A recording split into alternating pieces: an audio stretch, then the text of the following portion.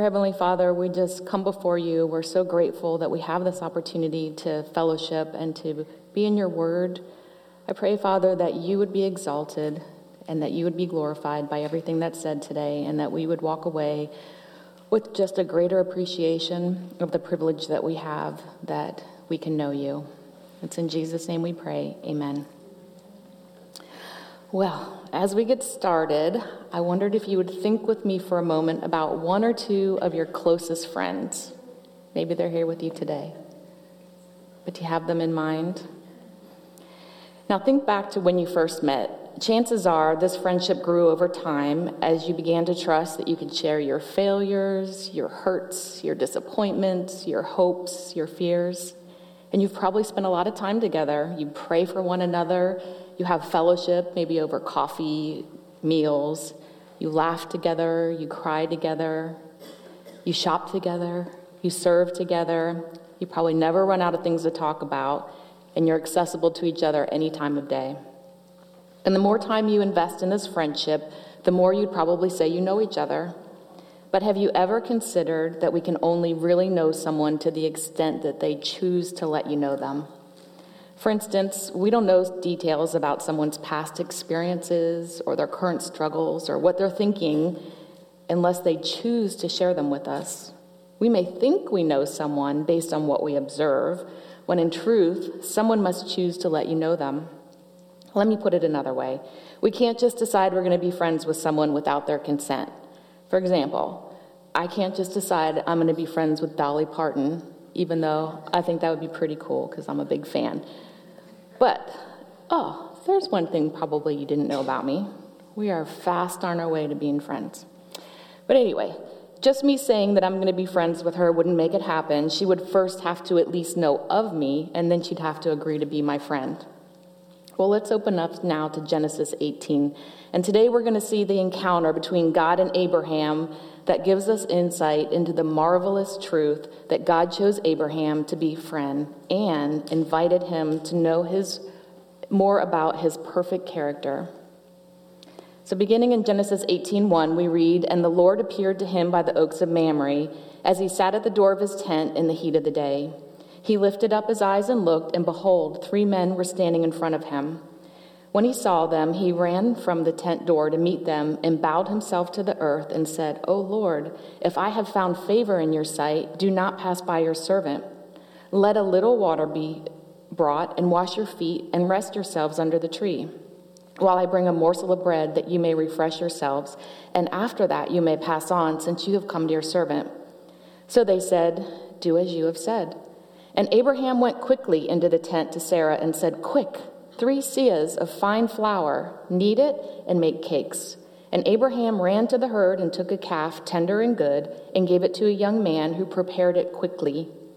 Then he took curds and milk and the calf that he had prepared and set it before them, and he stood by them under the tree while they ate. Now Abraham was sitting under the shade of the oak trees in Mamre, which is in Hebron. And you may recall that Mamre was a location where Abraham had previously built an altar to God and settled after he and his nephew Lot had separated, and also after God had promised to give Abraham the land and offspring too numerous to count. And as Abraham was sitting outside his tent in the heat of the day, he looked up and he saw 3 men approaching. He ran to them, and in humility, according to the hospitality customs of the day, he bowed himself to them and asked them to stay for rest and refreshment, offering a bit of bread and water to wash their feet. After his guests agreed to stay, Abraham made haste to oversee the preparation of the meal. He told Sarah to quickly take 3 seahs, which is about 7 quarts of fine flour, and make cakes or bread, and then he took a calf to be prepared quickly. And I don't know about you, but when I read these verses, I thought, there is nothing quick about either of these tasks. That's a lot of pressure, Abraham. Baking bread and roasting a calf would take hours. But then I realized that I was reading into the text based on my own personal experiences. I mean, not to say that I've actually processed or prepared a calf, but you know what I mean. In my studies, I learned that the cake or bread was likely an unleavened bread, like perhaps a pita or maybe a tortilla that would have been fried and then wrapped around the meat. And although I assumed that the entire calf was processed and cooked at one time, it was probably just a portion of the meat that was prepared, which would have obviously taken less time. And at first reading of this passage, it appears that Abraham's humble and hurried response suggests that he knows that he's in the presence of divine guests. And yet, we read in Hebrews 13:2, "Do not neglect to show hospitality to strangers, for thereby some have entertained angels unawares," indicating that it wasn't until later in the visit that Abraham became aware that he was in the presence of the Lord himself. Abraham demonstrated gracious generosity and kindness to guests he didn't even know. It was the heat of the day when most men would be napping because it was too hot to work, but he saw these men approaching and he didn't hesitate to invite them for rest and refreshment. It's also interesting to note that the fine flour, like Sarah used, was also used to make the bread that was placed in the tabernacle as a food offering to the Lord. And also, Abraham selected a calf that was tender and good. In Leviticus 3:6, we read that for a sacrifice of peace offering to the Lord is an animal from the flock, male or female, he shall offer it without blemish. So although Abraham didn't know who his guests were at this point, he had surely prepared a meal acceptable to the Lord, and Abraham stood by them while they ate. Although the cultural norms for hospitality were different in the ancient Near East in Abraham's day, such as bowing to your guest, there's still an underlying principle that applies to us today. Abraham was blessed to be a blessing to others, not only spiritually, but tangibly. You'll recall in Genesis 12 that Pharaoh had given Abraham many possessions, to include livestock and servants, which of course was before he realized that Sarah was actually Abraham's wife and not his sister. But despite Abraham's deception, he was able to leave with all that he had been given. Abraham was blessed by the Lord, and he in turn blessed others. And the same principle applies to believers today. When the Lord blesses us, it's not for the purpose of keeping that blessing entirely to ourselves. Instead, it's an opportunity to bless others in a very practical and tangible way that shows the love of Christ to others. Now, Abraham extended hospitality to his guests under the presumption that they needed refreshment, unaware that he was being visited by the Lord and two angels, which we'll see next week in chapter 19:1. Although they didn't physically need refreshment, they still shared a meal with Abraham. God was having fellowship with Abraham not out of necessity, but because God was his friend. 2 Chronicles 27 tells us, "Did you not, our God, drive out the inhabitants of this land before your people Israel and give it forever to the descendants of Abraham, your friend?" Also, Isaiah 41:8 tells us, "But you, Israel, my servant Jacob, whom I have chosen, the offspring of Abraham, my friend." God came and ate with Abraham not because he needed to, but because it was an intimate expression of their friendship. James 2:23-24 tells us that Abraham believed God, and it was counted to him as righteousness, and he was called a friend of God. This is remarkable to think about, being a friend of the creator and sustainer of the universe. Abraham didn't make friends with God. Rather, God made friends with him. God was the initiator for this friendship. And just as we read in James, it began when God chose Abraham, and Abraham responded in faith. Galatians 4:9 declares, "But now you have come to know God, or rather, to be known by God." Abraham was known by God before he knew God. And so too are those who've put their trust in Jesus as their Lord and Savior, called friends of God. Jesus said in John 5:14-15, "You are my friends if you do what I command you. No longer do I call you servants, for the servant doesn't know what his master is doing, but I have called you friends. For all that I've heard from my Father I've made known to you. This is my commandment, that you love one another as I have loved you. Greater love has no one than this, that someone lay down his life for his friends." It's a very, very humbling thing to consider, that God knows us, every detail of our life, to include a lifetime of sin, and yet still chooses to be our friend. God chooses us not because we deserve to be his friends. No, he chooses us by grace alone, despite our sin. And to be sure, God doesn't need friends. He has eternal, perfect fellowship within the Trinity. God is self-sufficient. There's nothing that he lacks within himself, and there's nothing that he needs outside of himself. Furthermore, so great was God's love for us that he gave his only Son, Jesus Christ, to die on the cross, to pay the penalty for our sins, because he desires for us to be his friend. And just as God, as the pre-incarnate Christ, came and ate with Abraham, so Jesus ate and had intimate fellowship with those he chose to be his friends. As believers, we have a taste of future fellowship with the Lord because we have the indwelling Holy Spirit. But one day, we will have an eternity of fellowship with God in heaven.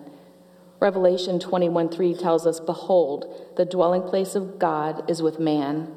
He will dwell with them, and they will be his people, and God himself with them as their God." So as we move along in the passage, starting in verse 9, we begin to see that the visitors came to Abraham's home for the benefit of Sarah. At this point in the historical narrative, not much time had passed since God affirmed his promise to Abraham, back of what we read last week in Genesis 17, the promise that he would give him a son by Sarah. It was at this time that God gave Sarai a new name, Sarah, the future mother of nations and kings, and now here the visitors referred to her by her new name, and they inquired where Sarah was. Abraham responded that she was in the tent, and the Lord confirmed to Abraham the promise that he would return next year, and Sarah would have a son. Sarah was listening at the tent and responded with a whispered laughter. And we can certainly understand her response, right? Because she was 90 years old and well beyond childbearing years. We read in verse 11 that the way of women, which is a figure of speech for a woman's menstrual cycle, had ceased to be with Sarah. And furthermore, she was barren. The Lord had not yet opened her womb to have children. From her perspective, as she looked at the circumstances that seemed insurmountable, it was hard to believe. In fact, it seemed impossible. Sarah thought she was concealed from the visitors in the tent and in her thoughts. But God is all-knowing, and there's nothing hidden from God, even the thoughts of man. We learn that in Psalm 94:11. Hagar rightly called God El Roi, the God of seeing. The God who sees all things, knows all things, and therefore he knew that Sarah laughed, and he knew that in her mind she doubted that she could have a son at her old age. And he countered her doubt with a rhetorical question, is anything too hard for the Lord? Sarah was right in that for a man it would be impossible for her to conceive and have a son with Abraham. This would require divine intervention, and that is precisely what God intended to demonstrate. It was through his power that the promised son Isaac would come. It was at this point in the visit that Sarah and Abraham would have known their special guest was the Lord, and now they had both directly received his promise that within a determined time frame they would have a son. Romans 4:13 says that for the promise to Abraham and his offspring that he would be heir of the world did not come through the law, but through the righteousness of faith. And Hebrews 11:11 tells us by faith, Sarah herself received power to conceive, even when she was past the age, since she considered him faithful who had promised. So Abraham and Sarah both initially responded in laughter to the promise that they would have a son, but now they believed that God would do what he had promised. So leaving Sarah to ponder the fact that she would bear a son in a year, the men left towards Sodom, and Abraham continued to be a gracious host as he provided an escort to his special guests. As they looked down from Mamre, they could see the town of Sodom, which is the land that Lot chose to settle in along with his family. And recall from our studies in Genesis 14, the military battle between King Chedorlaomer and his allies in Sodom and Gomorrah. King Chedorlaomer took the people of Sodom and Gomorrah to include Abraham's nephew Lot. But when Abraham heard the news about his kinsmen, he gathered his trained men, went up against the king and his allies and defeated them, rescuing Lot, bringing back all the possessions, provisions, and people that had been lost. But despite their rescue, Sodom and Gomorrah were categorized by what God called very grave sin. In Ezekiel, well, what exactly then is that grave sin that required God's divine intervention? Their sin was described in Ezekiel 16:49 through 50. We read, "Behold, this is the guilt of your sister Sodom. She and her daughters had pride, excess of food, and prosperous ease, but they did not aid the poor and the needy. They were haughty and did an abomination before me, so I removed them when I saw it." We also read in Jude 7, just as Sodom and Gomorrah and the surrounding cities, which likewise indulged in sexual immorality, and pursued unnatural desire, serve as an example by undergoing punishment of eternal life. Now, when you study Genesis next week, Genesis 19, you'll see how their grave sin, particularly their immorality and unnatural desire, was fully manifested. Now, Abraham is with his visitors, and the Lord says, "Shall I hide from Abraham what I am about to do? Seeing that Abraham shall surely become a great and mighty nation, and all the nations of the earth shall be blessed by him. For I have chosen him that he may command his children and his household after him to keep the way of the Lord by doing righteousness and justice, so that the Lord may bring to Abraham what he had promised him." Here we see the Lord treating Abraham as a trusted friend and including him in his counsel. Psalm 25:14 says that the friendship or the secret counsel of the Lord is for those who fear him, and he makes known to them his covenant. God gave further assurance to Abraham that he would surely become a great and mighty nation. He was chosen by God, and he had been promised many blessings, but there was also a responsibility on his part. He was to charge his children and his household after him to keep the way of the Lord so that they might receive God's divine promises. The way of the Lord is another way of saying to live in accordance with what God requires, and the Lord stipulates that he requires righteousness and justice. Righteousness is obedience to what is required according to a standard, such as a moral standard. And justice is being free from prejudice, partiality, self-interest, or deception. Abraham's descendants were to live in such a way that they would be a blessing to other nations. What he planned to do to Sodom and Gomorrah was to be a warning for Abraham to faithfully convey to his family and his household. And it's really important to consider that God's perfect justice cannot be separated from his wisdom, his omniscience, and his power. In other words, God's judgment is based on the fact that nothing is hidden from him. He has all the facts, and he has infinite wisdom, and is all-powerful to act justly based on these facts. And this is what he's revealing to Abraham concerning Sodom and Gomorrah. He says that he will go down to see if what he's heard is true, and he'll know if it's not. But this is for Abraham's benefit. God doesn't need to go down to see. He already knows the extent of their sin. But he wants Abraham to see that he does not judge arbitrarily and without full knowledge. So we read now in verse 22 that the two men, which is previously mentioned were angels, left to head to Sodom, leaving Abraham alone with God.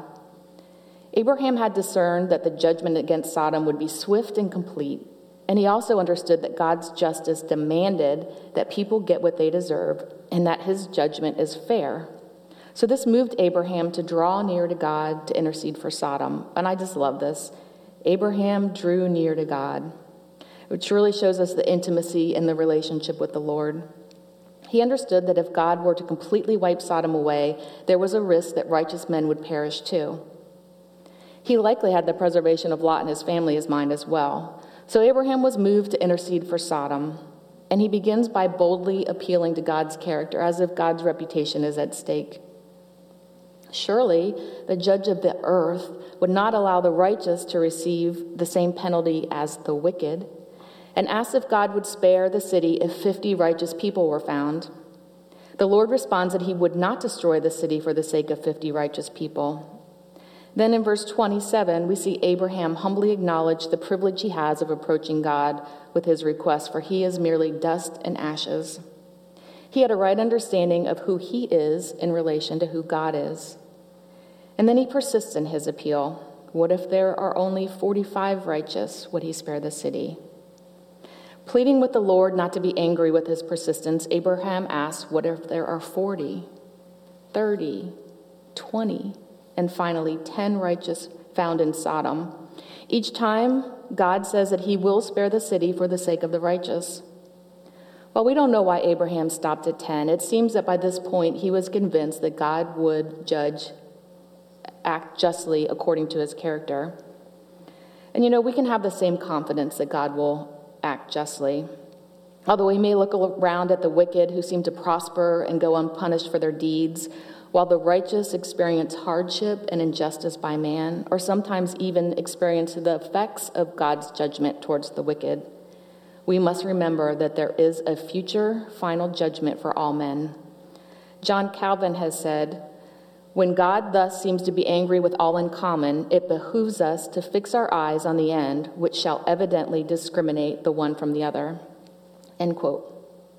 For the unbeliever, they will one day stand before God to give an account for every thought, every word, every action, and they will be declared guilty of falling short of God's perfect standard, and they will be thrown into the lake of fire, Revelation 20:11 through 15. God's perfect justice must punish sin. However, for the believer, mercy has triumphed over judgment. For Christ took the punishment for our sin upon himself, and we're no longer under condemnation for our sin. Our judgment before Christ is for the purpose of receiving eternal rewards for those things we did of eternal value and with the right motives. Now, going back to the text in verse 33, we read that the Lord went his way after speaking to Abraham. On the surface, it may look like God was undecided about how he would deal with Sodom and that Abraham caused God to change his mind. But we know this can't be true. First, God is immutable, meaning he doesn't change. In fact, it's impossible for him to change. His character doesn't change, neither do his plans or his purposes.